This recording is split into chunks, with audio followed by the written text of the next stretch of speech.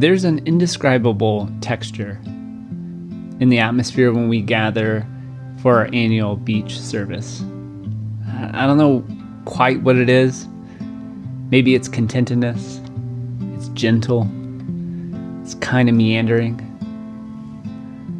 There's a Jewish poet who wrote about the blurriness of joy. Joy feels like a song I knew before I heard it. Joy feels like being home, but never bound by it. Joy feels like who we truly are, but infinitely beyond that. Joy is inescapably escapable. Christian Wiman says, joy is a flash of eternity illuminating time. To be present is to be joyful.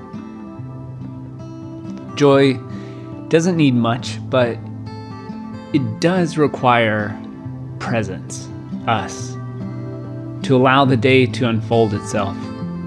As we sit on the bus, as we type out our words, as we unload the groceries, pour a glass of our favorite wine. To allow our being to be enough. No striving, no anticipating. Joy may be blurry in its conception, but I think it's particular in its expression. So a poet named Sarah Lindsay has a poem called Small Moth.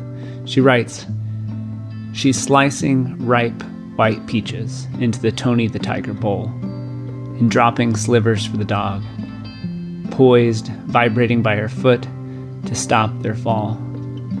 When she spots it, camouflaged, a glimmer and then full on, happiness plashing blunt soft wings inside her as if it wants to escape again. A glimmer and then full on. When we speak of joy, we speak of us, as if it wants to escape again. And so every year we come out to the water to allow the blurriness to come into focus, to remind ourselves that life is an ever-flowing gift if we are present enough to catch a glimmer before it escapes. Joy is in the details. Right now there are 11 crows outside of my office window. The tiny curvature of Ellie's thumb as she holds my hand, knowing it will never be this small again. A subtle act of kindness is underrated. In the Gospel of John, Jesus is talking to the disciples, and he's talking about joy and love and being connected. And he says, make yourselves at home in my love.